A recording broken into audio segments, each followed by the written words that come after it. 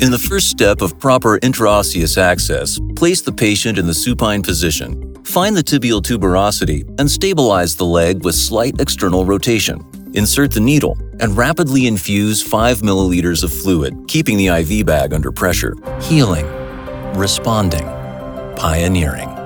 At Nationwide Children's Hospital, our nearly 10,000 dedicated staff come to work every day focused on a single universal understanding. When your child needs a hospital, everything matters. Hey kids, I'm going to take you on a journey through the digestive system.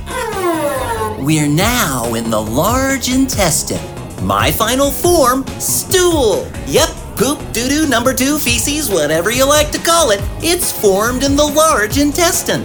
We don't stick around here for too long though, so let's head to the rectum already. Geronimo!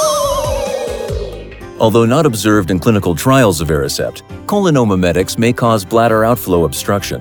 Cholinesterase inhibitors should be prescribed with care to patients with a history of asthma or obstructive pulmonary disease. We report a 17-year-old female patient with systemic lupus erythematosus complicated with trisomy X, accompanied by lupus nephritis, pancytopenia, hemolytic anemia, and multiserous effusion.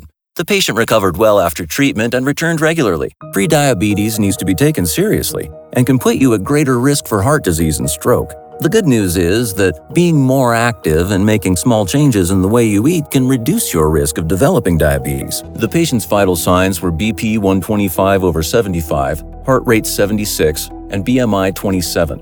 Updated lab testing revealed a CK of 174 units per liter, total cholesterol of 180 milligrams per deciliter, LDL 107, and HDL 47.